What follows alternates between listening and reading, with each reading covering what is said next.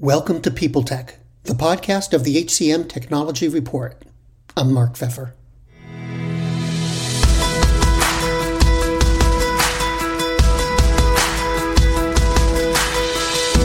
Today we're talking to Doug Leonard, the CEO of Clover's AI.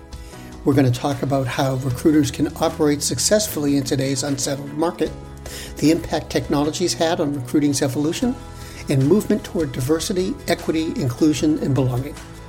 That and more on this edition of People Tech. Doug, it's great to see you. Thank you. It's great to see you too. In terms of recruiting, how would you wrap up 2021, and what do you think recruiters should be prepared for during 2022? Yeah, let's start with last year, and I think the wrap up is the old saying, the war for talent is alive and well. And Mark, I don't know if you recall, that term was coined in probably the early aughts or late 90s by McKinsey. And at a certain point, you realize that, holy cow, that is never going away. And it is, I think it's still as real and alive as it was 20 years ago. The war for talent, it continues. And there's a bunch of trends that are forcing that to happen. But I think that's probably the thesis statement from last year, because so much has changed last year, you know. Well, and what about 2022? So I expect that it's going to continue. I think that, you know, like so many facets in our lives, the pandemic has changed so much, right? And one thing it did, especially in the talent acquisition space, is it starts to create this geographic fluidity. Like, remember, there was a point, I used to live up in the Northeast and in Fairfield County, and it was like, okay, you're going to work in Manhattan. You're going to work in Greenwich, Connecticut. You're going to work in Westchester, New York. And I was really bound by where you live. And boy, times have changed. It is not, usually when people post recs these days, it's not even like, hey, you know, you got to live in Pittsburgh, you got to live in New Jersey. It's like the 10th thing on the list of where you live. And I think that opens up a lot of opportunity for a lot of different people. And man, that is going to continue. Even when you look at some companies, you know, they used to say, well, you have to come into the office. Maybe, you know, 2 years ago, maybe it was 3-4 times a week. Now it is hybrid, and that hybrid is not going away. People, because people want it. People are demanding that, like, look, I don't need to go and commute into Manhattan every day and take a train for 2 hours a day if I don't have to. And that just does so much for the labor pool. It does so much for businesses, because now all of a sudden you get talent from anywhere in the world. And, you know, you use Zoom just like we're doing today. I think it just changes things. We're going to continue to see that. The other thing is that Great Resignation is real, and people have choices. And I think technology is allowing all of these choices to be available to people, no matter where they live. And it's going to continue. And they want to have a job with purpose. And if they don't feel they have a job with purpose, they're going to go online and they're going to have access to jobs recs all over the world, and they're going to pick exactly what they want. So that Great Resignation is going to stick, and it's going to be here this coming year, as it was last year, and it's going to have a big impact on talent acquisition for sure. Let me drill down a little bit into 2021. Remote recruiting became ubiquitous pretty much during the year. Sure did. Is it here to stay? I mean, how do you anticipate it impacting recruiters' overall approach to talent acquisition? Yeah, so I do think it's here to stay. And I can give you the actual data that will show that most companies are using video conferencing tools for most parts of their business. That includes talent acquisition. There's a lot of hope that this pandemic is eventually going to end. And I think that even if it does end, which hopefully it does in 2022, even if it does end, companies are still saying, hey, we're going to continue to do remote interview, some part of the process, right? It's such a great tool for the early part of the interview, right? And I'm so reluctant. I don't use the word screen because no one wants to be screened. But having that initial dialogue on video that will continue, I think, for as long as we have video conferencing tools and people use it, and it's, it'll continue to be ubiquitous. And I'm not the only one, right, that says this. If you look at Microsoft Teams, you look at Zoom, you look at Cisco's WebEx, you look at Google Meets, all of their CEOs, all of their executives are putting tons of money, tons of assets and resources into developing these tools. And, they don't do this haphazardly. They're putting money into the tools that help us be more productive. That is going to continue, no question. Another thing that became a thing during 2021 was internal mobility. More companies are incorporating that into their recruiting efforts. Will that continue? And what should recruiters be thinking about? Yeah, so I often look at things from a macroeconomic standpoint, and look, we're at near full employment mark, right? A healthy and robust economy is about 4% unemployment. So there's 4% of the people that just don't need to work, or they don't want to work, or they're not in the workforce. But when that labor pool gets restricted to that level, 4%, I think they get a lot more choices, and companies have to bend to help them. So what that means is, as you interview somebody, you're not just interviewing them for the job that's there today. You have to have a game plan and a pathway for people that includes internal mobility. And it started to crop up with, I believe it was millennials, where you hire them and they say, okay, when am I going to be the CEO? When am I going to be the VP? And we kind of chuckled at that. And we're like, oh, come on, you got to put your time in. But today it's not like that. I think because the labor pool is so constricted, you really do have to think about, what does the pathway look like for 5 years, and give people an idea of what they can do. And boy, you better put that into practice with actual plans, formal strategies around internal mobility. Internal mobility is so critical. And I look at my own little company. We have 50 employees based we have South America, and we have in the United States. And I charge my team with, like, okay, great, we hired them as this particular role. What does the next 3 years look like? And you know what? The people love that, right? And I love it, because I want to keep the great talent that I have. And it's economical too, right? Does it make more sense for me to make sure I'm putting the right people in the right jobs and growing people? Or do I incur the cost of hiring someone off the street? Internal mobility makes sense in so many ways, and it's going to continue to be a really important part. And I had a great conversation with the leader of talent acquisition at IBM a couple of months ago. And she was talking to me about it. It's like, look, we were really good at recruiting. We did a great job of recruiting. We did a terrible job of mapping out what internal mobility looked like over the years, even though there was tons of opportunities at IBM. And that was something they wanted to focus on. And IBM is not alone. This is everybody, right? And it's always driven by the candidate, by the employee. They're like, look, I don't want to do the same thing for 5 years. I want to be able to grow my talents and do the things that I want to do with passion and vigor. And it's great to continue to develop.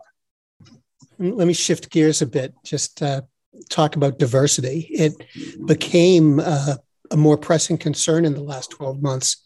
Candidates are paying more attention to it. And the talk has evolved from diversity to diversity, equity, inclusion, and belonging. Can you talk about how DEIB fits into today's recruiting process? Sure. And again, I look at it again from an economic standpoint first, because that's kind of my roots. The cost of not doing a true diversity, equity, inclusion, and belonging program, the costs of doing it wrong are staggering. Okay, so there's the economic part that I think companies are starting to recognize. I think that the recognition was sparked by all the social justice things that happened in the last 2 years. It actually moved the needle significantly. When I was selling talent management systems and programs years ago, I would have the conversation with the CHRO or the VP of HR. And we would talk about diversity. You're right, it was just diversity.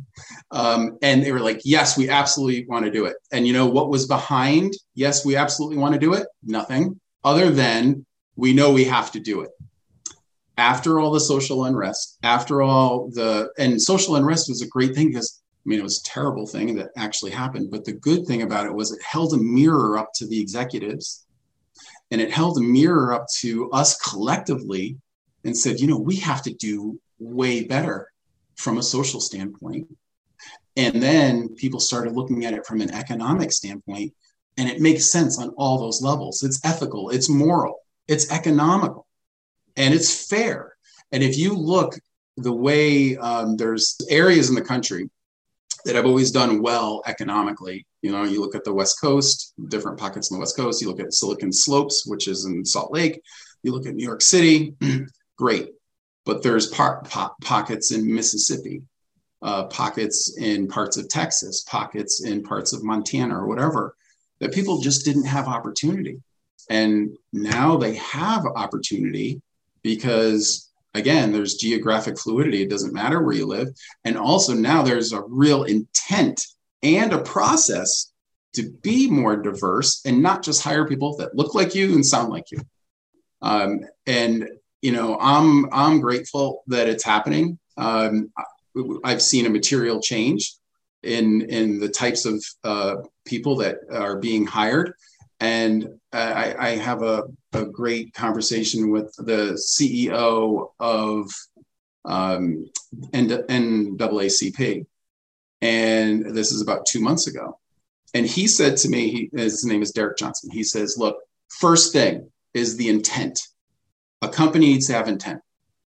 I think companies got the intent. They want to do it. You know, there's never been more chief diversity officers ever in the history of American business or global business. There's now, I think, 65 or 70% of them were hired in the last 18 months. That means companies are putting calories into it. They're putting effort. They're putting actual process behind this C-level position.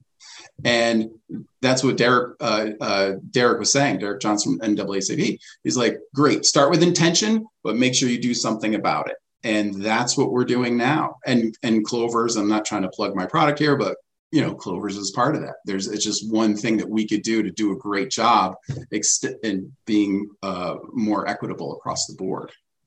Do you love news about LinkedIn, Indeed, Google, and just about every other recruitment tech company out there? Hell yeah. I'm Chad. I'm Cheese. We're the Chad and Cheese Podcast. All the latest recruiting news and insights are on our show. Dripping in snark and attitude. Subscribe today wherever you listen to your podcasts. We out.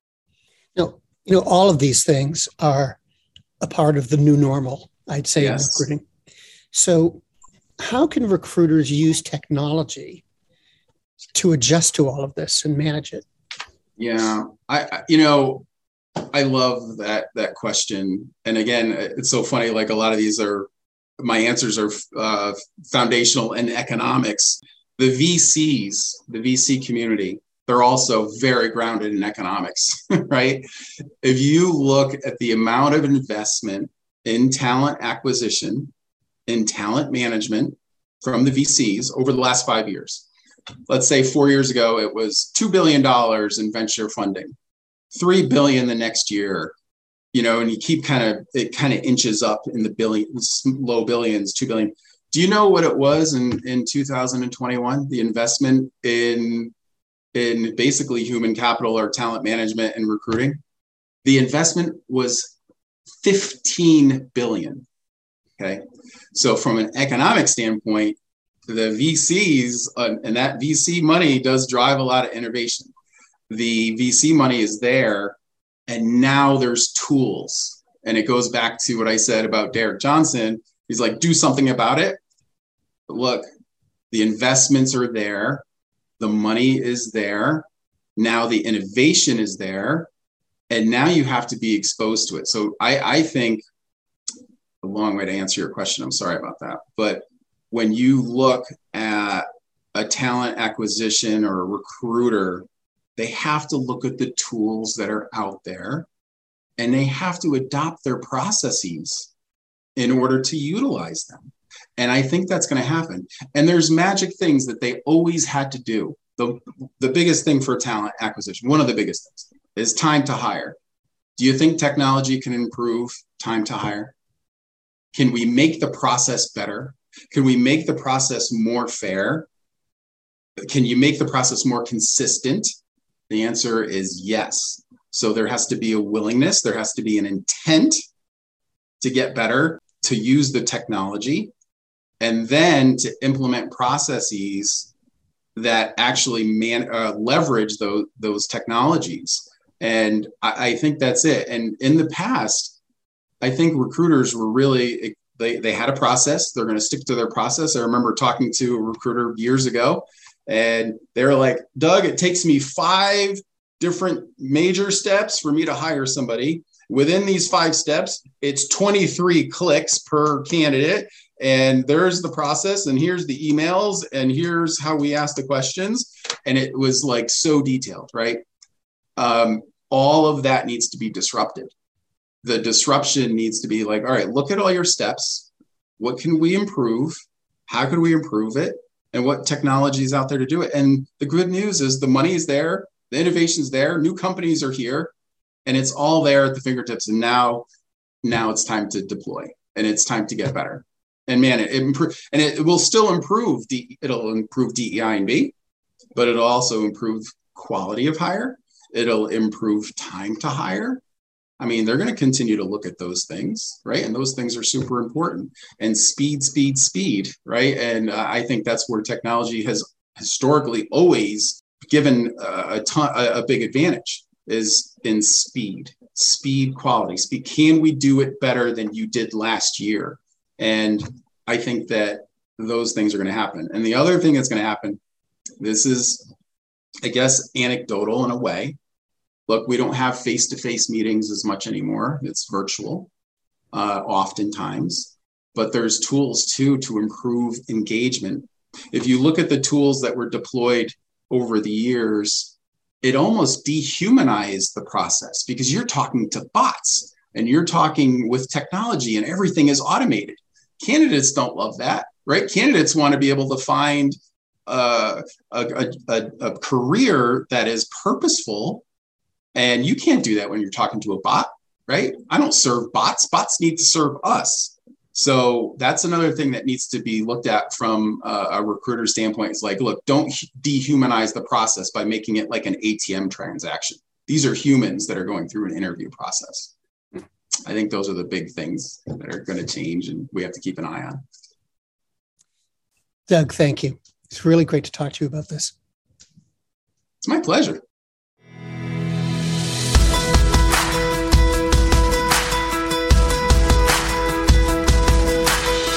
My guest today has been Doug Leonard, the CEO of Clovers AI. And this has been People Tech, the podcast of the HCM Technology Report. We're a publication of Recruiting Daily. We're also a part of Evergreen Podcasts. To see all of their programs, visit www.evergreenpodcasts.com. And to keep up with HR technology, visit the HCM Technology Report every day. We're the most trusted source of news in the HR tech industry. Find us at www.hcmtechnologyreport.com. I'm Mark Pfeffer.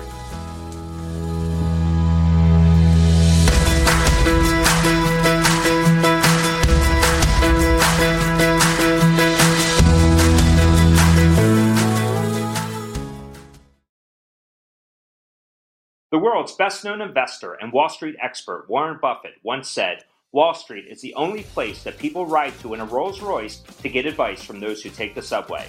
Mr. Buffett's quote is remarkably accurate, but how many people would rather receive advice from him than someone simply guessing? Welcome to Buy, Hold, Sell, your single source for Wall Street knowledge and profitable guidance. Please join me, Todd Schoenberger, and fellow trader Tobin Smith, as well as host Veronica Dudo, for a podcast known to move the needle for investors. Tobin and I are seasoned Wall Street executives with deep investment experience, and we are prepared to share our advice to those who choose to listen. Download Buy, Hold, Sell today on the Evergreen Podcast Network or your favorite podcast channel. Faith in the news media has been challenged, making it even harder to get stories told. The Friday Reporter podcast was created to help audiences better understand the media by hosting journalists who will answer the questions to which we need answers. Join me every Friday to hear more.